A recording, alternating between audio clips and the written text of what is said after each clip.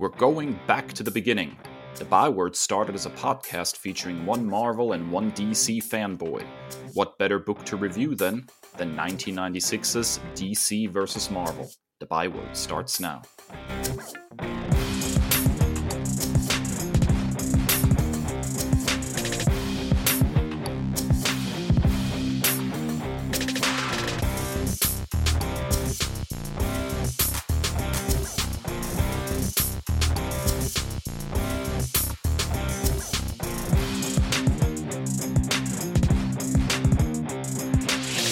Ladies and gentle nerds, welcome to episode 163 of the Nerd Byword podcast. I'm Dave, I'm here with my buddy Chris, and this week we are reviewing the 1996 event comic DC vs. Marvel, pitting heroes from the two respective companies against each other in a battle for survival. But first, as always, it's time for...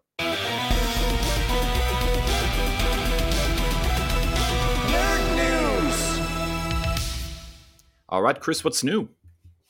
Well, it feels like I've kind of carved out a new role for myself as like the strike reporter, but SAG-AFTRA's national board is unanimously seeking permission from the union members to strike against a number of video game makers ahead of negotiations, which are set to resume later this month.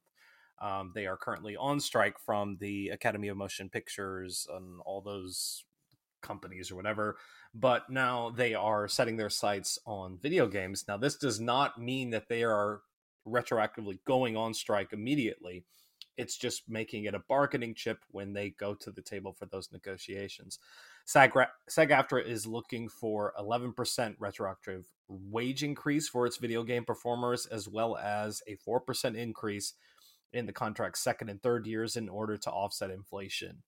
And then the other big thing is protection against AI, something that we have talked about to a great extent, that voice actors, screen actors are legitimately and understandably concerned about, and their counterparts from the Academy of Motion Pictures and what have you are doing their best to bring kind of justification to those and using artificial intelligence to kind of take the place of these talented performers. So it remains to be seen how negotiations are going to shake out, if anything, but we could very well be looking at yet another strike, Dave. And not surprising, we've covered, stories out of the voice acting world for video games before. And a lot of the stuff, when stuff does leak out about pay and treatment and the like, it doesn't exactly look great for the video game industry. I think the video game industry as a whole is not very good at treating its workers well. Legendarily, a lot of developers are stuck in crunch situations where they have to work 60, 70-hour weeks just to get a game out on target time. So there are a lot of issues in the video game world to begin with. Voice acting, though, is definitely one of those.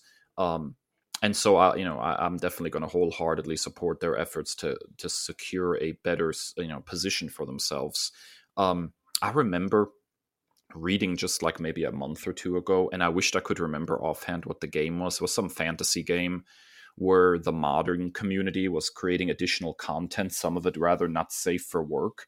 And one mod had to be taken down because they used AI to feed lines from one of the voice actors in there and then basically generate artificial intelligence content where, new voice lines were created saying some rather, let's say, spicy things. And the original voice actor was not happy with that use of, their voice. And I think there has to be, at the very least with AI, a certain acknowledgement of a right to your likeness and your voice. And that cannot be duplicated in any way, shape, or form without your consent. I think that is at the very least one of the most basic things that needs to happen here.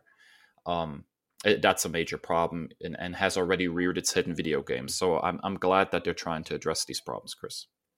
Absolutely, and not necessarily in the same vein, but perhaps an end result is your news story for this week. Yeah, I mean, the continued hesitance of studios to actually sit down at the negotiating table and really work with the writers and actors of Hollywood has led already to some MCU fare getting delayed. Ironheart, Agatha, The Darkhold Diaries, and Echo have all been pushed back, although my understanding is that those shows are pretty much completed. So it seems to me like at the very least with those shows, they're trying to create a little bit of a cushion for themselves by spreading out, um, let's say, the content that they do have in the can to deliver to people as these strikes continue forth. But the thing that hasn't really been discussed, and there's a lot of discussion about it because there's not been any official word yet, is of course the thing that probably fans of the Netflix Marvel shows are looking forward to the most, and that is Daredevil Born Again. And I think it's probably fair to say at this point, with so many MCU Disney Plus shows getting delayed into 2024, that we're probably not going to see Daredevil Born Again at the very earliest in 2025, and that completely dependent on the studios coming to some sort of agreement with the actors and writers. My understanding, as of last time I checked, was that Daredevil was originally set to film between February and through Thanksgiving. And so when the strikes started hitting, only 3 of the scheduled 10 months of filming had taken place. Now we're looking at a very big show. Daredevil Born Again was supposed to have a first season of 18 episodes, which is massive by Disney Plus standards. So they don't have anywhere near in the can what they need. And so, we're going to have to wait for a resolution to this negotiation for sure. And then they're going to have probably another 6 or 7 months of filming just to get caught up in post-production. So although there's not been official word from Disney on this situation, it is probably fair to say that Daredevil Born Again is pretty far in the back burner at this point as far as when fans can actually lay eyes on it. So not official word, but if you kind of go ahead and just use some basic reasoning, it becomes very, very clear that Daredevil Born Again has definitely been indefinitely delayed at this point, Chris. Yeah, and you laid it out exactly. For one, I wholeheartedly can wait. I think it's funny because so many people are complaining about an oversaturation of MCU content. Well, here's a double-edged sword because you're going to have to wait for some stuff. So, but I don't think we're going to see the end anytime soon of this. It does not seem like these production companies, these studios are willing to play ball at all, and so I think we're going to be in for a long ride here. I think so as well. And we had talked previously about the fact that we can live with less Hollywood content because we still have our comics and our video games. if we lose the voice actors in the video games, we don't have those anymore, so we better cling to our comics tightly at this point. And you know what? Honestly, the treatment of creators in comic books, they can go on strike too, honestly. I would not be surprised, to be honest with you. But yeah, I mean, it's becoming an increasingly interesting situation. Alrighty, folks, there you have it. That's it for Nerd News. If you have any thoughts or opinions on the strikes and how those are affecting the content coming your way, and the studio's inability to apparently negotiate in good faith, then please go ahead and get on social media. You can find us at nerdbyword.com on most platforms, and let us know how you feel about these stories. We'll take a quick break, and when we come back, we are reviewing 1996's DC versus Marvel Comics, so stick around.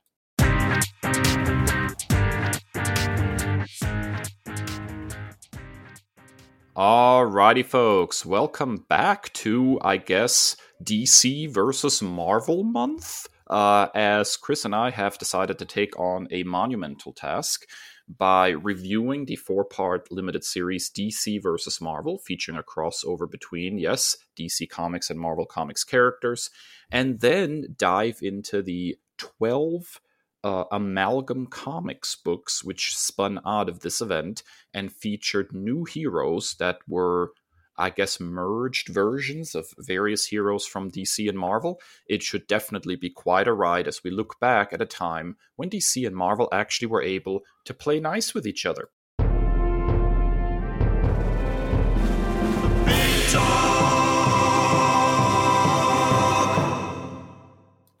So DC versus Marvel, or Marvel versus DC, because they actually flopped the title for issues number 2 and 3, I believe, to Marvel versus DC, was a comic book miniseries. It was an intercompany crossover between Marvel and DC Comics that was published between April and May of 1996.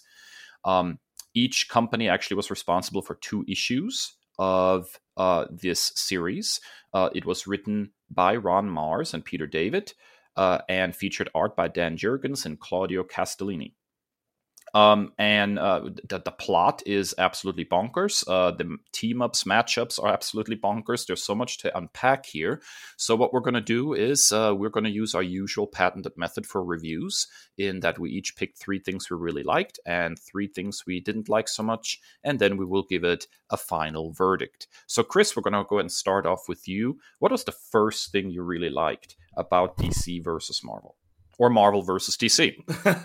I love the whole premise of these celestial, eternal, whatever they were, the brothers, is like these arbiters, creators of universes, as like one representing each, and then becoming, aware of each other's existence, and then battling it out, duking it out. That was a fascinating concept. Really big, celestial, cosmic, grand scale. I thought that was really fun. Some of the other elements that kind of were offshoots of that didn't work as well for me, but that entire premise as these 2 different universes having a physical manifestation was kind of fascinating for me. It was almost Kirby-esque in its execution, dare I say so. And I know you're not the biggest Kirby fan, but this was definitely sort of... He just makes ugly faces, that's all. The rest of it's good. he was definitely one of those, gods and celestial beings kind of people. And I think it definitely lends a certain amount of gravitas to this crossover, that the stakes are so far beyond the kenning, I guess you could say, of the superheroes that we usually follow. Especially with the large amount of street level heroes. Yes, I thought it was absolutely fascinating to go the route of like even having like the Spectre in the Living Tribunal being like, yes, oh crap, yes, this is so far even beyond us. I thought that was absolutely a very cool way of showing the scale of what was happening here. And although it ultimately led to like this, hero versus hero thing, which I know both of us are not huge fans of, it was a very, very cool, very Jack Kirby kind of way of setting up the story. I liked it a lot too. Yeah, so I think that leads into something you teased earlier, but I think is kind of an offshoot of that in your first like. Yeah, to me, this is the absolute quintessential 1990s crossover story. I think it is absolutely bonkers. It is totally unhinged. It feels like they took the craziest ideas they could think of and threw it against the wall to see what would stick. And that, I think, is very much a staple of 90s storytelling, especially because during this time period, there was a lot of financial trouble going on at Marvel in particular, but also at DC. And this crossover was in part a way of trying to energize the industry a little bit and raise interest in these characters. So there is almost a little smell of desperation around all this, which a lot of 90s events had. I mean, if we look, for example, at like the death of Superman in 93, or Batman Nightfall, or the Clone Saga, and this huge, long-form, very radical storytelling that sometimes worked and sometimes didn't, as a way of trying to drum up interest in an industry that was really struggling. I think this is the apex of that kind of storytelling in a lot of ways. And so I think the 90s in some ways get a really bad rap because some very unfortunate trends came out of the 90s. But at the same time, there was a level of holy crap, I have no idea what's going to happen next, that was taking place during that time period that I almost miss in more modern comics. That it was very unpredictable and very, very out there sometimes. And so there is something fun about revisiting that kind of madman storytelling, I guess. Like, we need to find a way to shock people, to awe people, to interest people, because our industry is going through financial difficulties. That is not really present so much anymore today. That sort of anything goes vibe. And I really, really like that about this miniseries. It does feel like anything goes and anything could happen. And so I think it's kind of bonkers 90s storytelling, but in the best possible way. I don't mean that derogatorily in any way, shape, or form. I just think it's a really cool, anything goes kind of story, Chris. Yeah, and I think in a lot of times, and in this case being one of them, that desperation kind of breeds ingenuity and kind of reinvention and ambitious storytelling. And I think it worked to a great degree here. And you can tell that desperation. One of the first, you start off with Spider-Man, like you're going for the most popular character perhaps in all of comic books. Albeit Ben Reilly. And then, on the Marvel side, you're right there with the X-Men, but not just the X-Men as they were in the 90s at the time. You're leading with the characters specifically that were most popular from the animated series. So at first I was just like, oh, we're just doing this. But then I like how it pivoted into the very comics end of it. So it started off with like the advertisements of, here are the popular characters. You had Batman in there as well. Here are the popular characters that from those Saturday morning cartoons that you're watching. But here's some deeper cuts to the comic readers as well. Yeah, absolutely, man. That was the first thing I thought when I saw the X-Men pop up. It's like, this is so leaning into the animated series that was so popular in the 90s. Like, you can just smell it on it, It was a smart move. I almost heard that. Yeah. I almost feel like we could add a soundtrack with this comic. Absolutely, yeah. All right, Chris, what was the second thing you really liked about the comic? All right, so I'm saving the thing that we don't like about stories like this for one of my dislikes, but one of the positive byproducts that was super fun were the cross-brand team-ups. I thought they were great. They were fantastic. You had, Captain America and Batman, who aren't necessarily like, tit for tat, like the ones you would probably match up. I would probably pair Captain America with Superman as like, but at the same time, you probably didn't want the two drastically similar characters paired up together.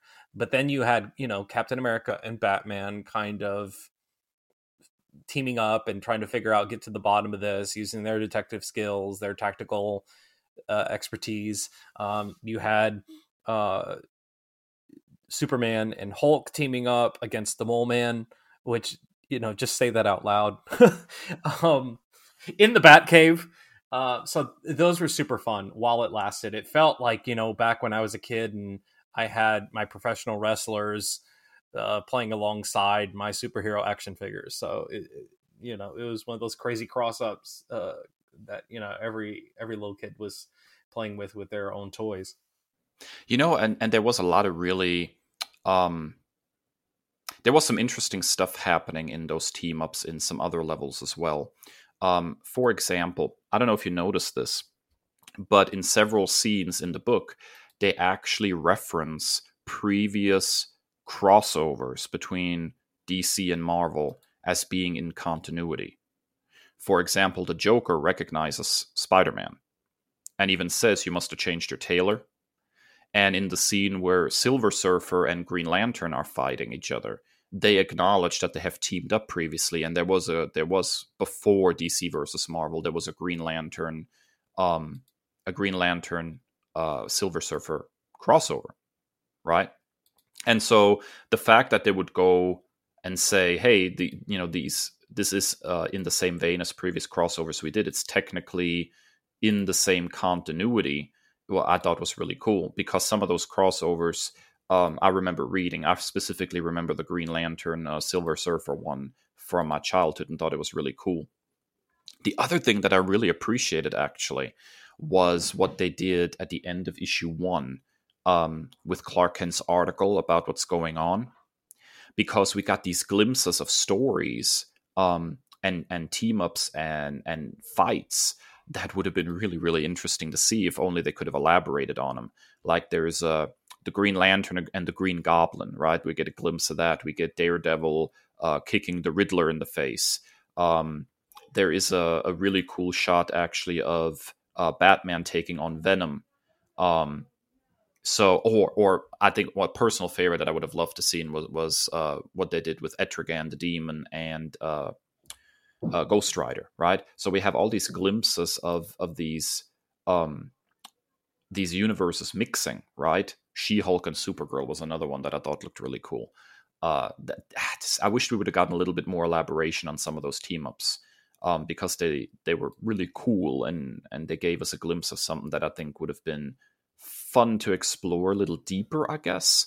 But anytime that the heroes weren't trying to punch each other and they were just like, building relationships and teaming up together, those moments were really precious in this miniseries, I think.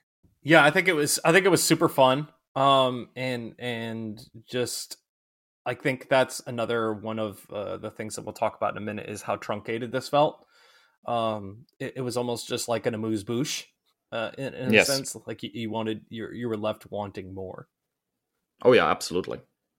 So what's your second like of this, Dave? So I thought what they did with the merged universe between issue 3 and 4, and we'll talk more about the merging and the various one-shots that came out of it in subsequent episodes.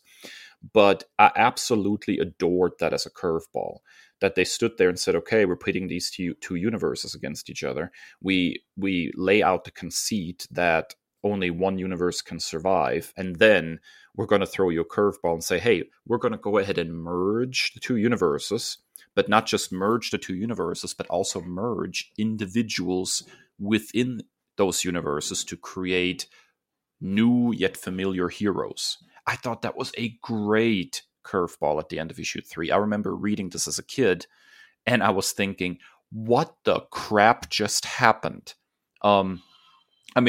They could have just called it a day and said, we're going to do a 4-part DC versus Marvel book. But man, they went all out with this merged universe idea. I thought that was fantastic.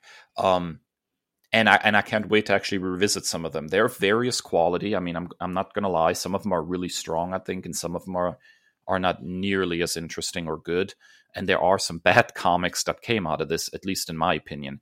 But the idea, the tenacity, the absolute guts to say, we're going to go ahead and merge characters from DC and Marvel to create new characters and see what happens.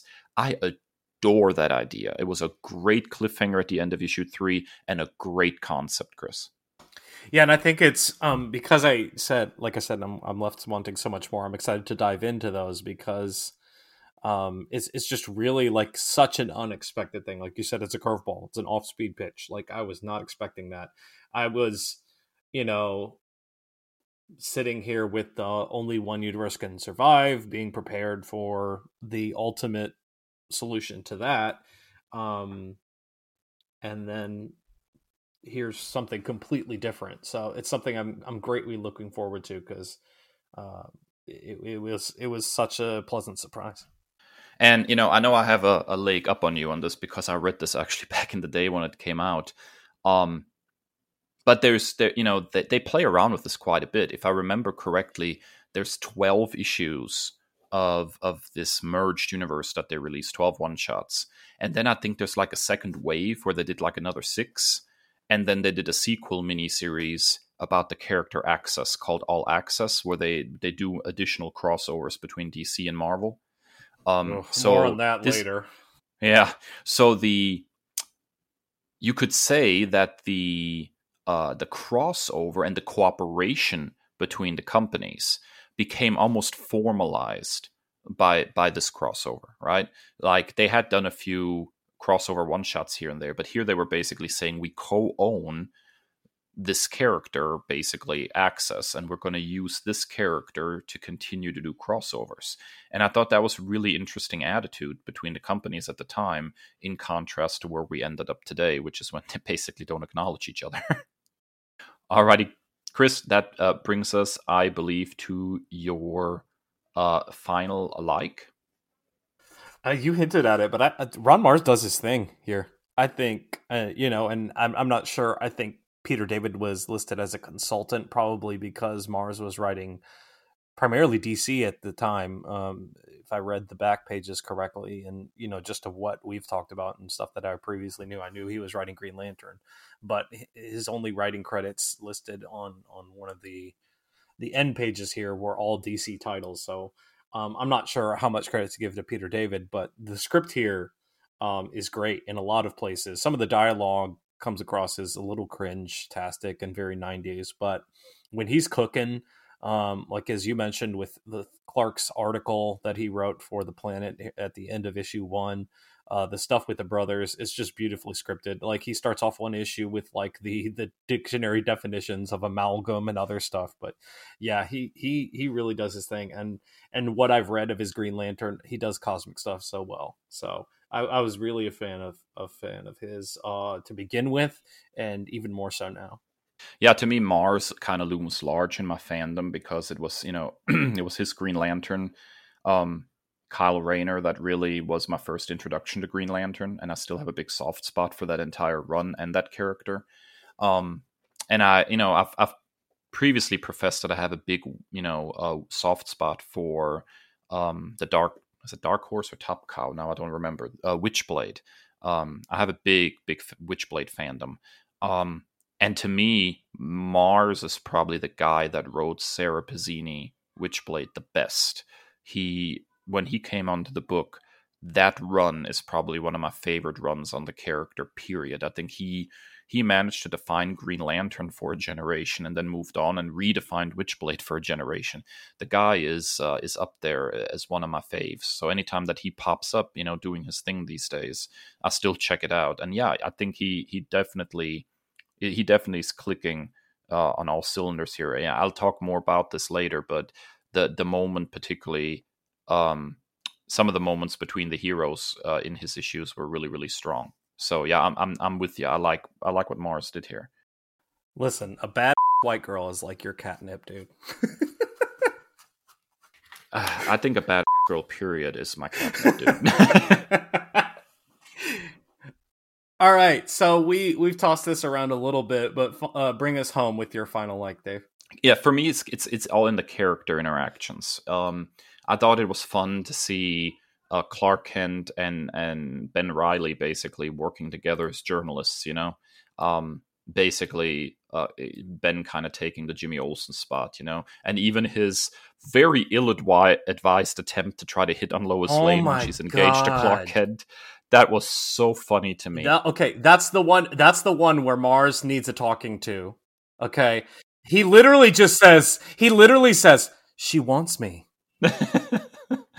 My favorite line in that whole exchange is when Lois says, I'm engaged, and Clark is standing behind him and just says, to me.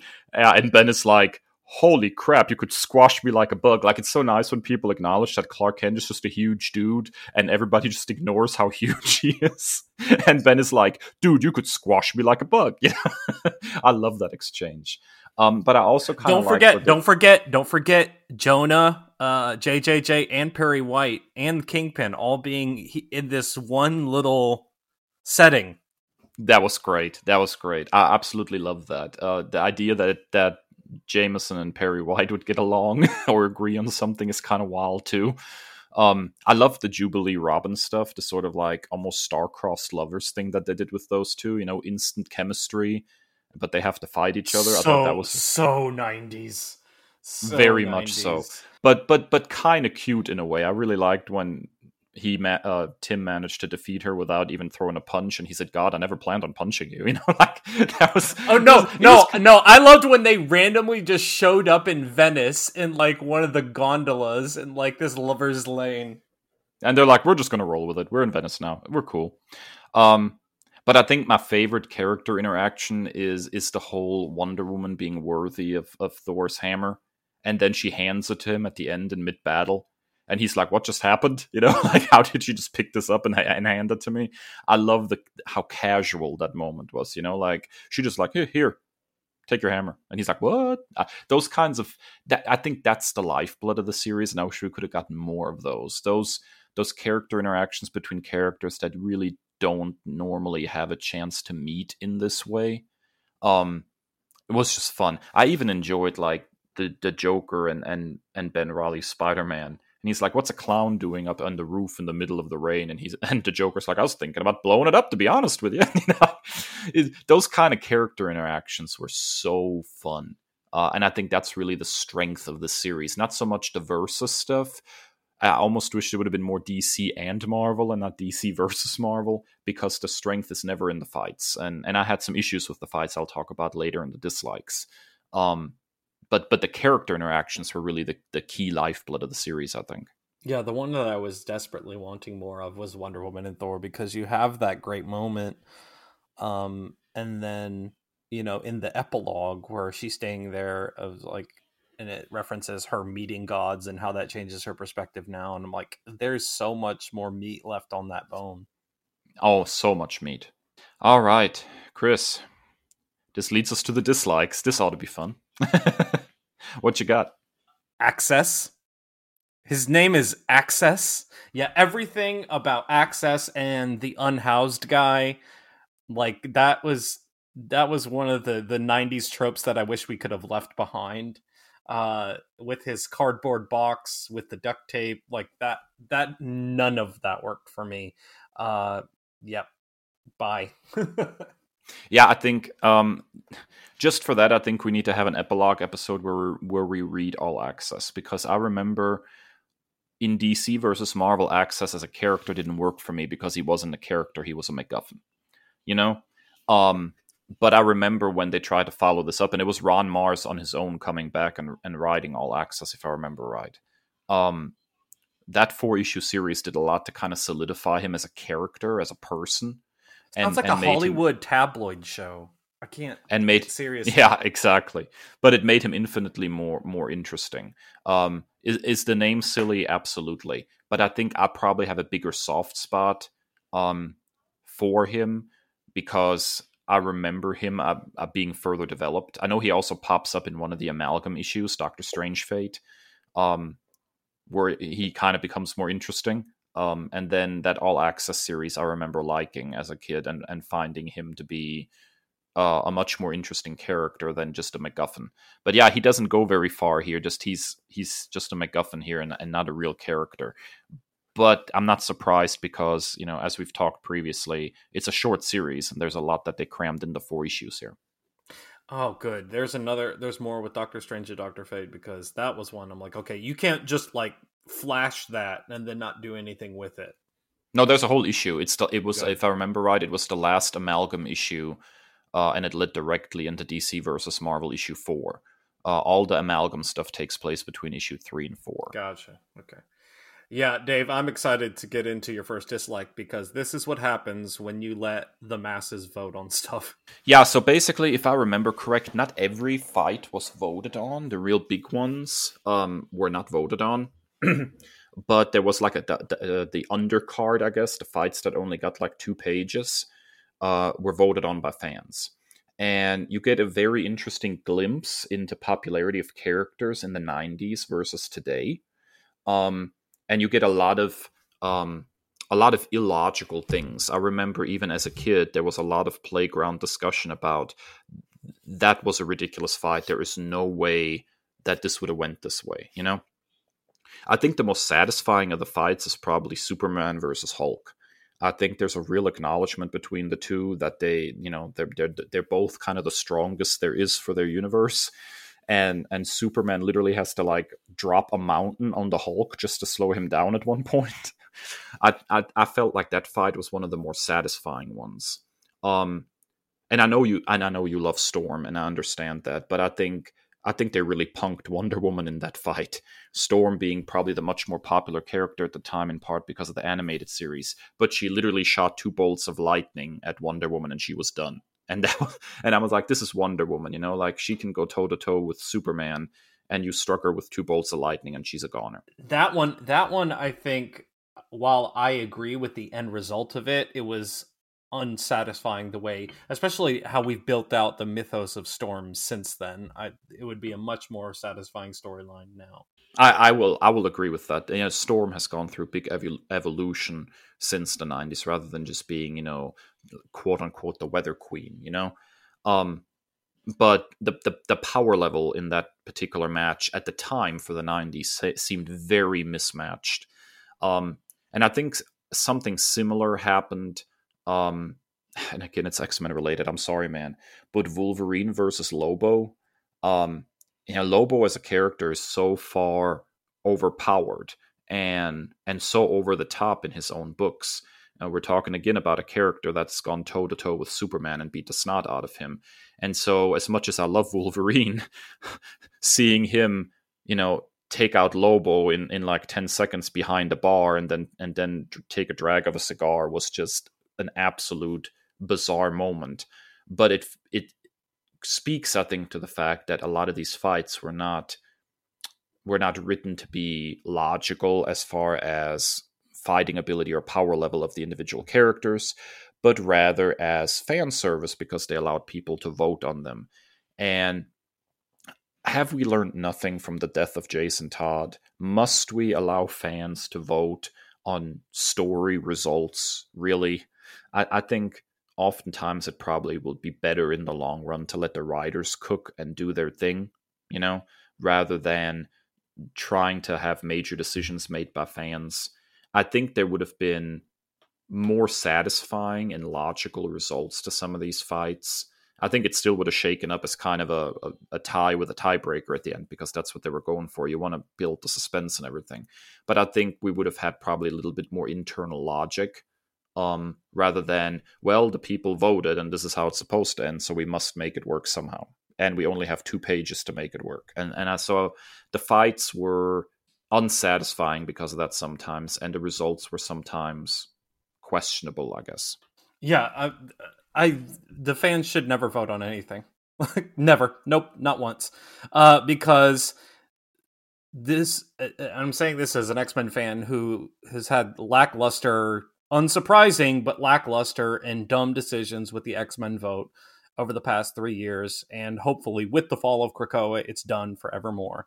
Because you just have when you open it up to like that, you have people who aren't even reading the books. You have no idea how these characters have developed. You have no idea who these new characters are. You go with the old days. You go with the nostalgia. That's why you have Polaris winning. That's why you have Firestar winning, because she was in some random frickin' cartoon with Spider-Man back in the day. And that's why you have Juggernaut winning the X-Men vote, because nostalgia wins every time. But we're not going to let your boy Wally West escape this stray, because that was the worst one of them all.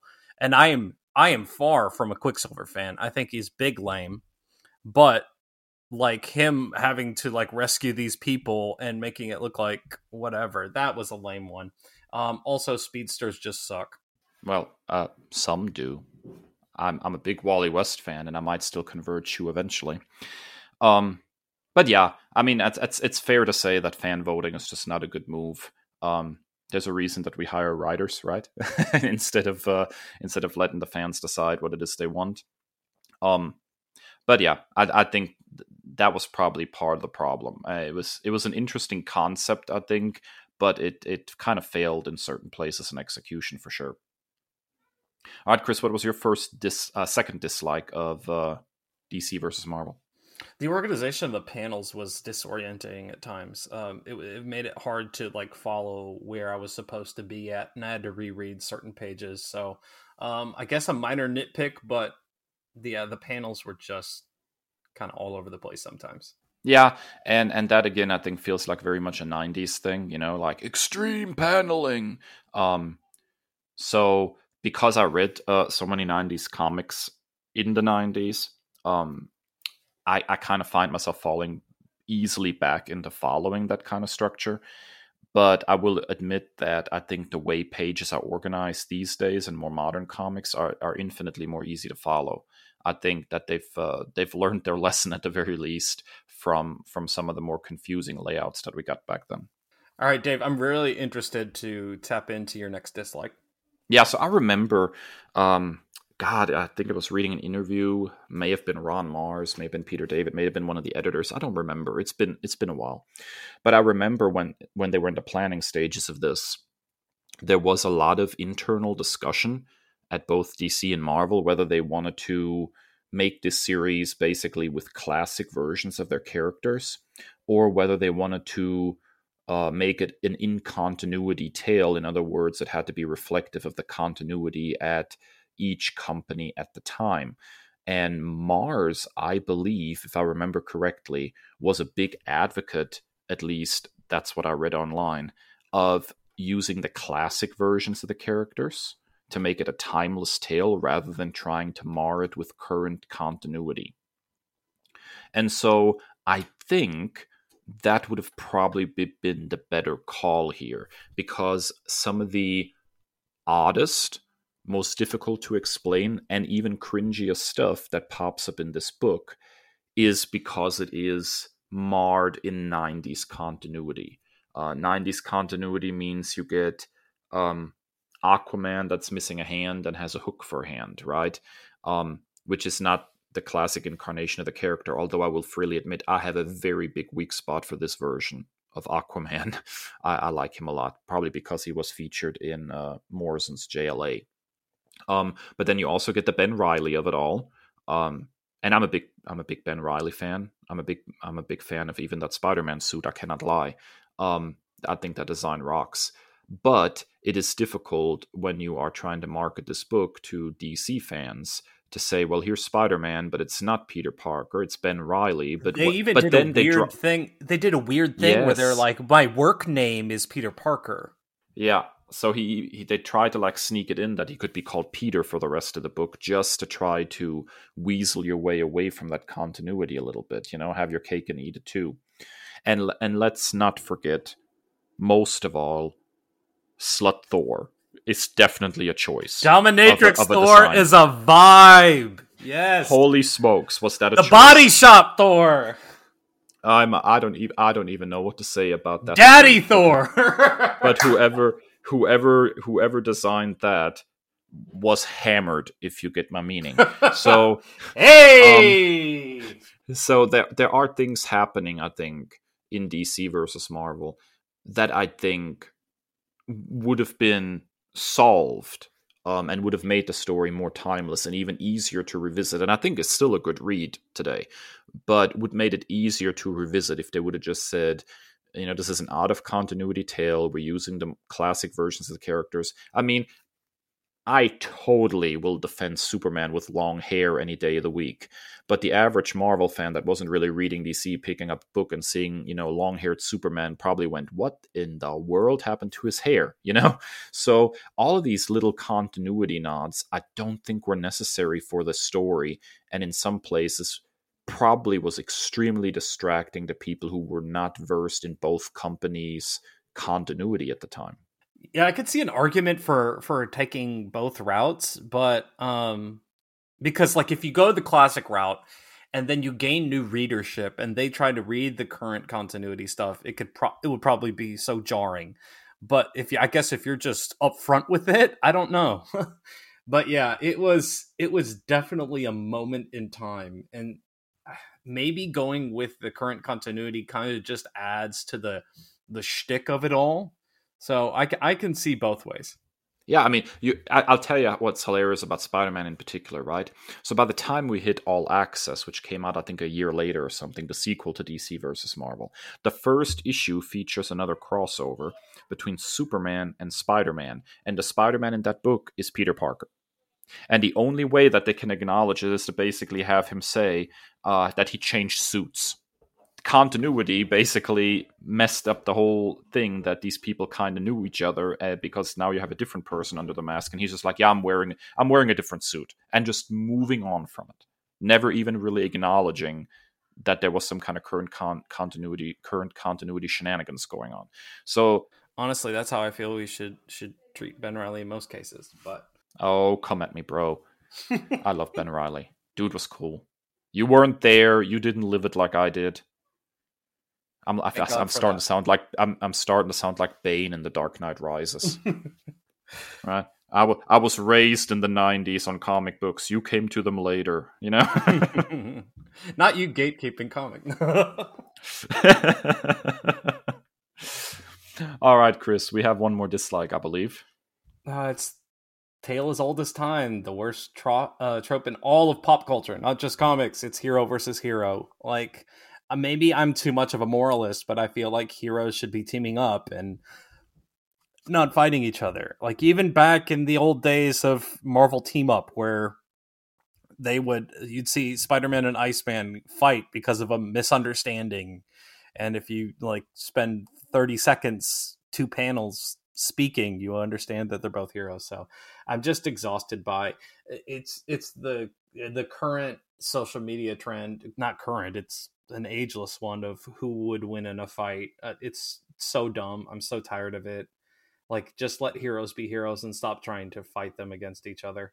See, I said this earlier, but yeah, you and I agree on this one very strongly. I'm not a big fan of the hero versus hero trope either.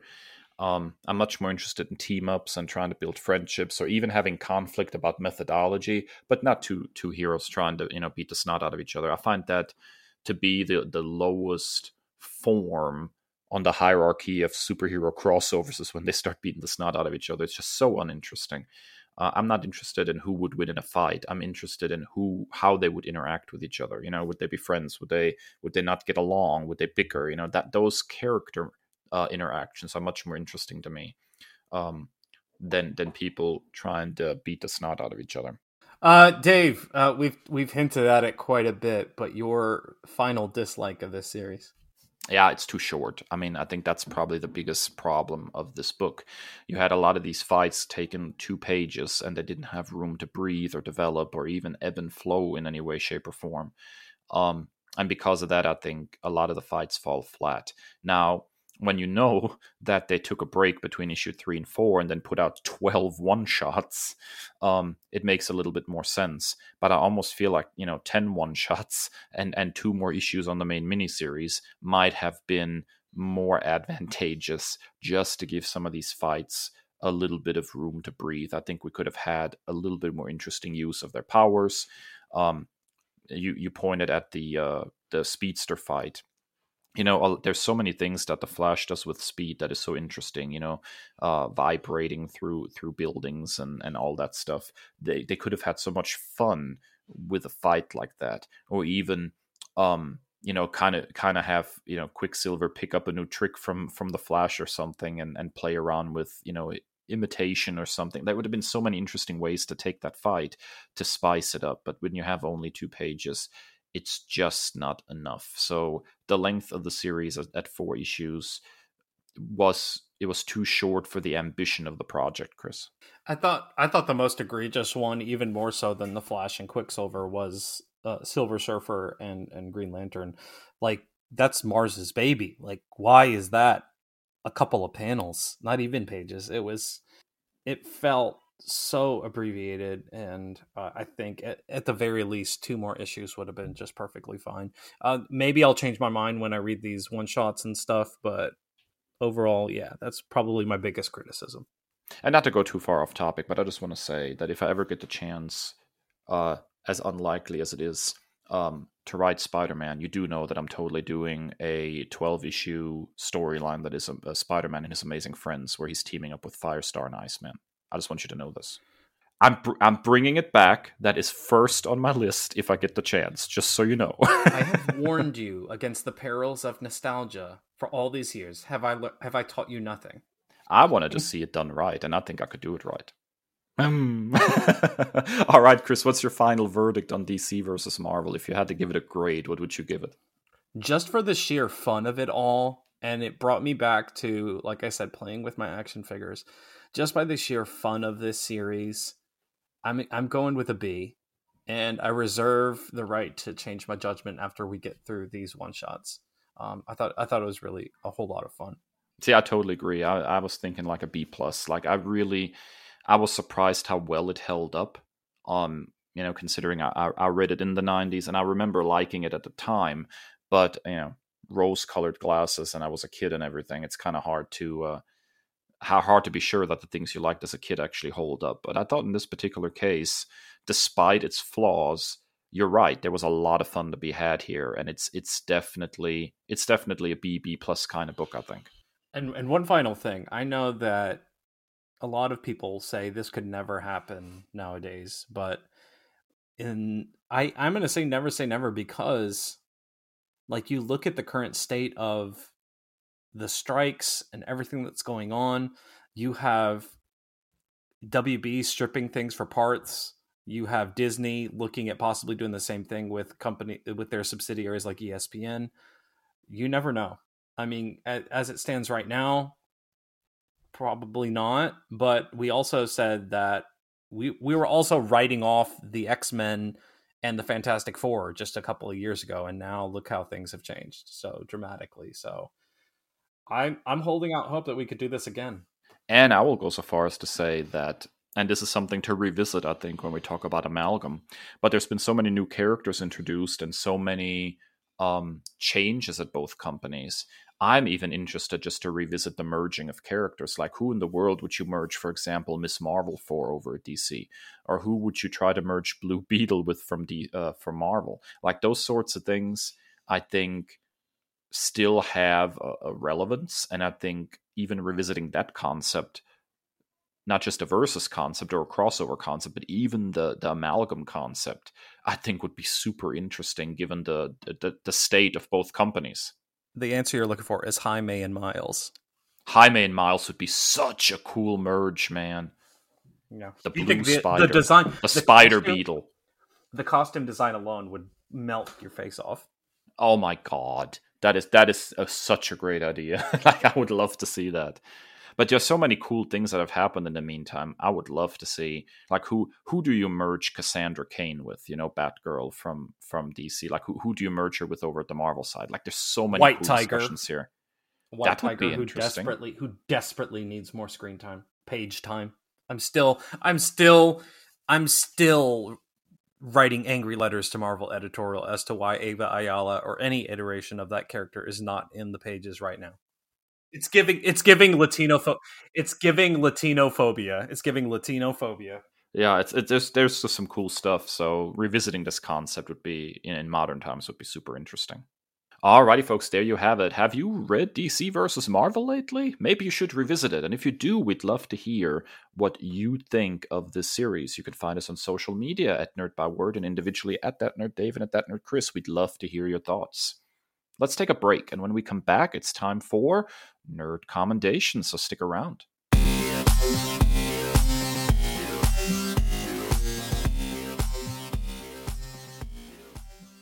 We're back, folks, and it's time to talk about what's good in this week's Recommendations. So, Chris, what's good? Game Pass. Stop me if you've heard this before. Game Pass is just the best. It's my favorite thing of all forms of entertainment. Any medium. It's the best. More specifically, Age of Empires 4, one of my all-time favorite franchises. The Ultimate Edition of Age of Empires I've recommended before. But we've got a new one. Age of Empires 4, real-time historical strategy game, developed by Relic Entertainment with World's Edge, published by Xbox Game Studios. This one, like, really changes the game, pun fully intended. Like, this is like, it's like taking a history class in video game form. So, like, you start off with the tutorial, The Rise of a King. It basically takes you through, like, the basic mechanics of the game, including the updated mechanics, and tells you of the Norman invasion of William the Conqueror. It takes you through that story, like the history of Normandy. Then you go straight into the Norman invasion, the conquest of England, and subsequent conflicts. And all throughout this, They have these gorgeous cinematics that shows you like modern day Normandy with these like almost like ghostly superimposed like troops marching through where these battles took place. And there's so much. You unlock bonus content where it shows you like historical stuff, and they show you this place in France where they're building a medieval castle only using those medieval methods of like stone cutting and everything. It's like a history nerd's like greatest dream come to video game form. There's so much stuff that I haven't even tapped into yet. I'm still with the Normans, and all the infighting that took place there. There's also the Chinese, the Mongols, the Delhi Sultanate, the French, the Abbasid dynasty, the Rus, Holy Roman Empire. I haven't even got into that stuff yet, but like this is a dream come true for me. Now, this was released simultaneously with a game called Humankind, which is basically, Dave, Sid Meier's Civilization under another moniker. So understandably, as soon as I downloaded that, I was in way over my skis. Much to be desired with the tutorial. I had no idea what I was doing. The whole turn-based thing has me completely lost, but this one is right there. So, but I mean, like, for you, someone who loves Civilization, I would give Humankind a look, because it's right up there. Like, there's some fun aspects of that, and maybe this summer or winter break I have more time to dedicate to it. But yeah, we're eating good at Game Pass because Starfield is right around the corner too, as of the time of recording. Yeah, absolutely, man. So I think I'm definitely gonna have to check this out. In fact, I saw it being added to Game Pass and I installed it. Um, I've mentioned this before, but for the most part, I'm actually not playing directly on my Xbox these days. I predominantly stream my Xbox to my Steam Deck. So it's, I'm a little more mobile because of the whole like raising a toddler thing right now. Sitting actually in front of the TV and doing anything is unlikely most of the time. So having everything that's on my Xbox kind of in my pocket, so to speak, on the go has kind of been the key. But I installed it because I'm very, very curious to play it. You're right, I'm a big strategy guy and I'm a big history guy. Civilization is by far one of my favorite series ever. So although Humankind sounds interesting, I think I'm going to give Age of Empires a kind of a twirl first. It sounds really interesting the way you describe it, Chris. Yeah, here's a cool note I found on the Wikipedia entry of it. The game's voiceovers were recorded using historical pronunciation of each language. So, I mean, like, as a history nerd, as a language nerd, that's such a chef's kiss for me. Now that's cool. Yeah. So, speaking of video games, let's get in these commendations in before they go on strike. So I have mentioned in a previous episode that I'm playing a lot of older stuff right now, particularly stuff that I own, but I am playing it through emulation via my Steam Deck because I'm having a lot of fun with all this, the screen and the controls and all the control I have over what I do on the system. And so right now I am replaying an N64 game on my Steam Deck, The Legend of Zelda Majora's Mask. And I'm kind of on a Zelda playthrough right now, kind of playing a whole bunch of old Zelda games. And it strikes me how important I think it is for people today to play this game if they have not. I know that Zelda has come a long way and changed a lot over the years, but there is something deeply special about Majora's Mask as a game. It came out almost 2 years after the release of Ocarina of Time, and it was sort of an attempt to get more mileage out of the engine that they had to build sort of almost from scratch for Ocarina of Time and making this transition for Zelda from 2D to 3D. And so the game was developed in like a year, which is absolutely bonkers. And so in order to make that short development cycle work, and in order to make the hardware work for themselves, they decided on some incredibly novel concepts here that have not been revisited by Zelda since. The first is that the entire game takes place in a 3-day cycle. So the entirety of the game is on a 3-day rotation, Groundhog Day style. And at the end of the 3 days, the moon crashes into Termina, the land where the game takes place, and everybody dies. So you have to reset back using the Song of Time to the beginning of that cycle. What that allowed the developers to do was to really create a game that is less about breadth and more about depth. So every NPC in the game has a schedule that they follow. So that's a whole lot of programming going on there. And the game is incredibly rich with side quests. So a whole bunch of different NPCs have different things that they're trying to do, and you can jump in and you can help them, but you have to familiarize yourself with their schedule and when they're going to be in certain places or doing certain things, so you can intervene in their stories. And that is an absolutely fascinating thing. It's an incredibly deep experience to get to know all these characters and their schedules and their wants and what they're trying to achieve, and then how those various stories intersect. It's a level of complexity that is fascinating for this time period in Zelda's development, I think. And still, I think this game features some of the richest and most rewarding and interesting side quests and side stories in all of Zelda.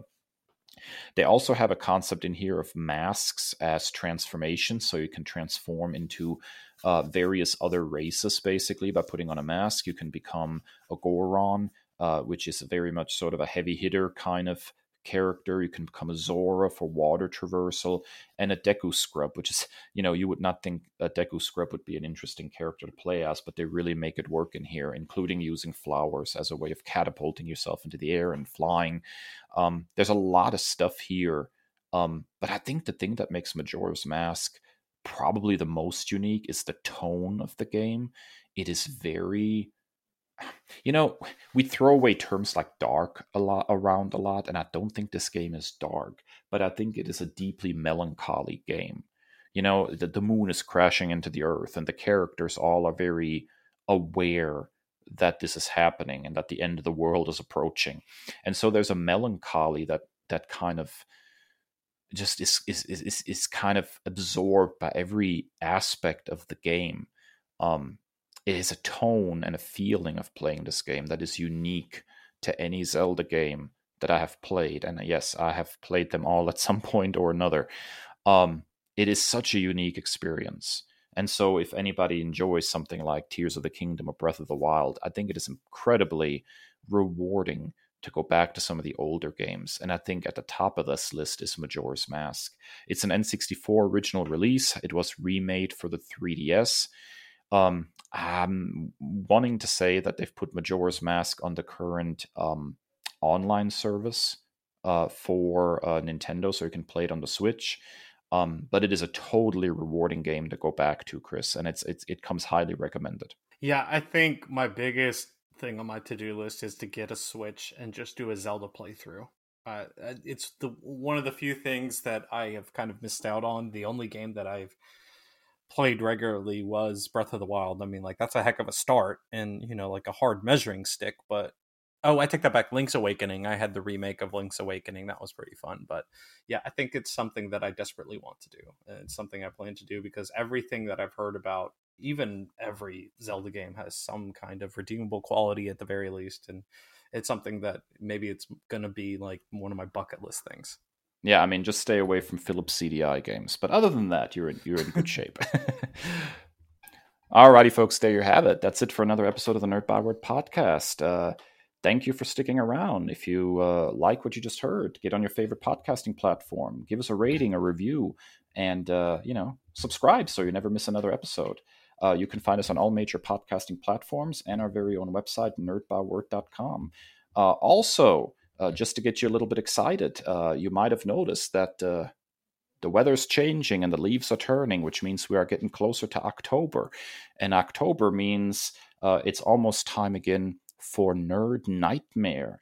And the way the schedule looks, we will be introducing Chris to 5 more horror movies this year. And we'll have to see if he can survive the experience. So there's exciting stuff on the horizon. Yeah, and for Dave's Nerd Nightmare, we just made Kamala Khan a mutant. So It's true. Yeah, but follow us across all social media platforms at Nerd by Word. If you have an idea for an episode, we would love to hear it.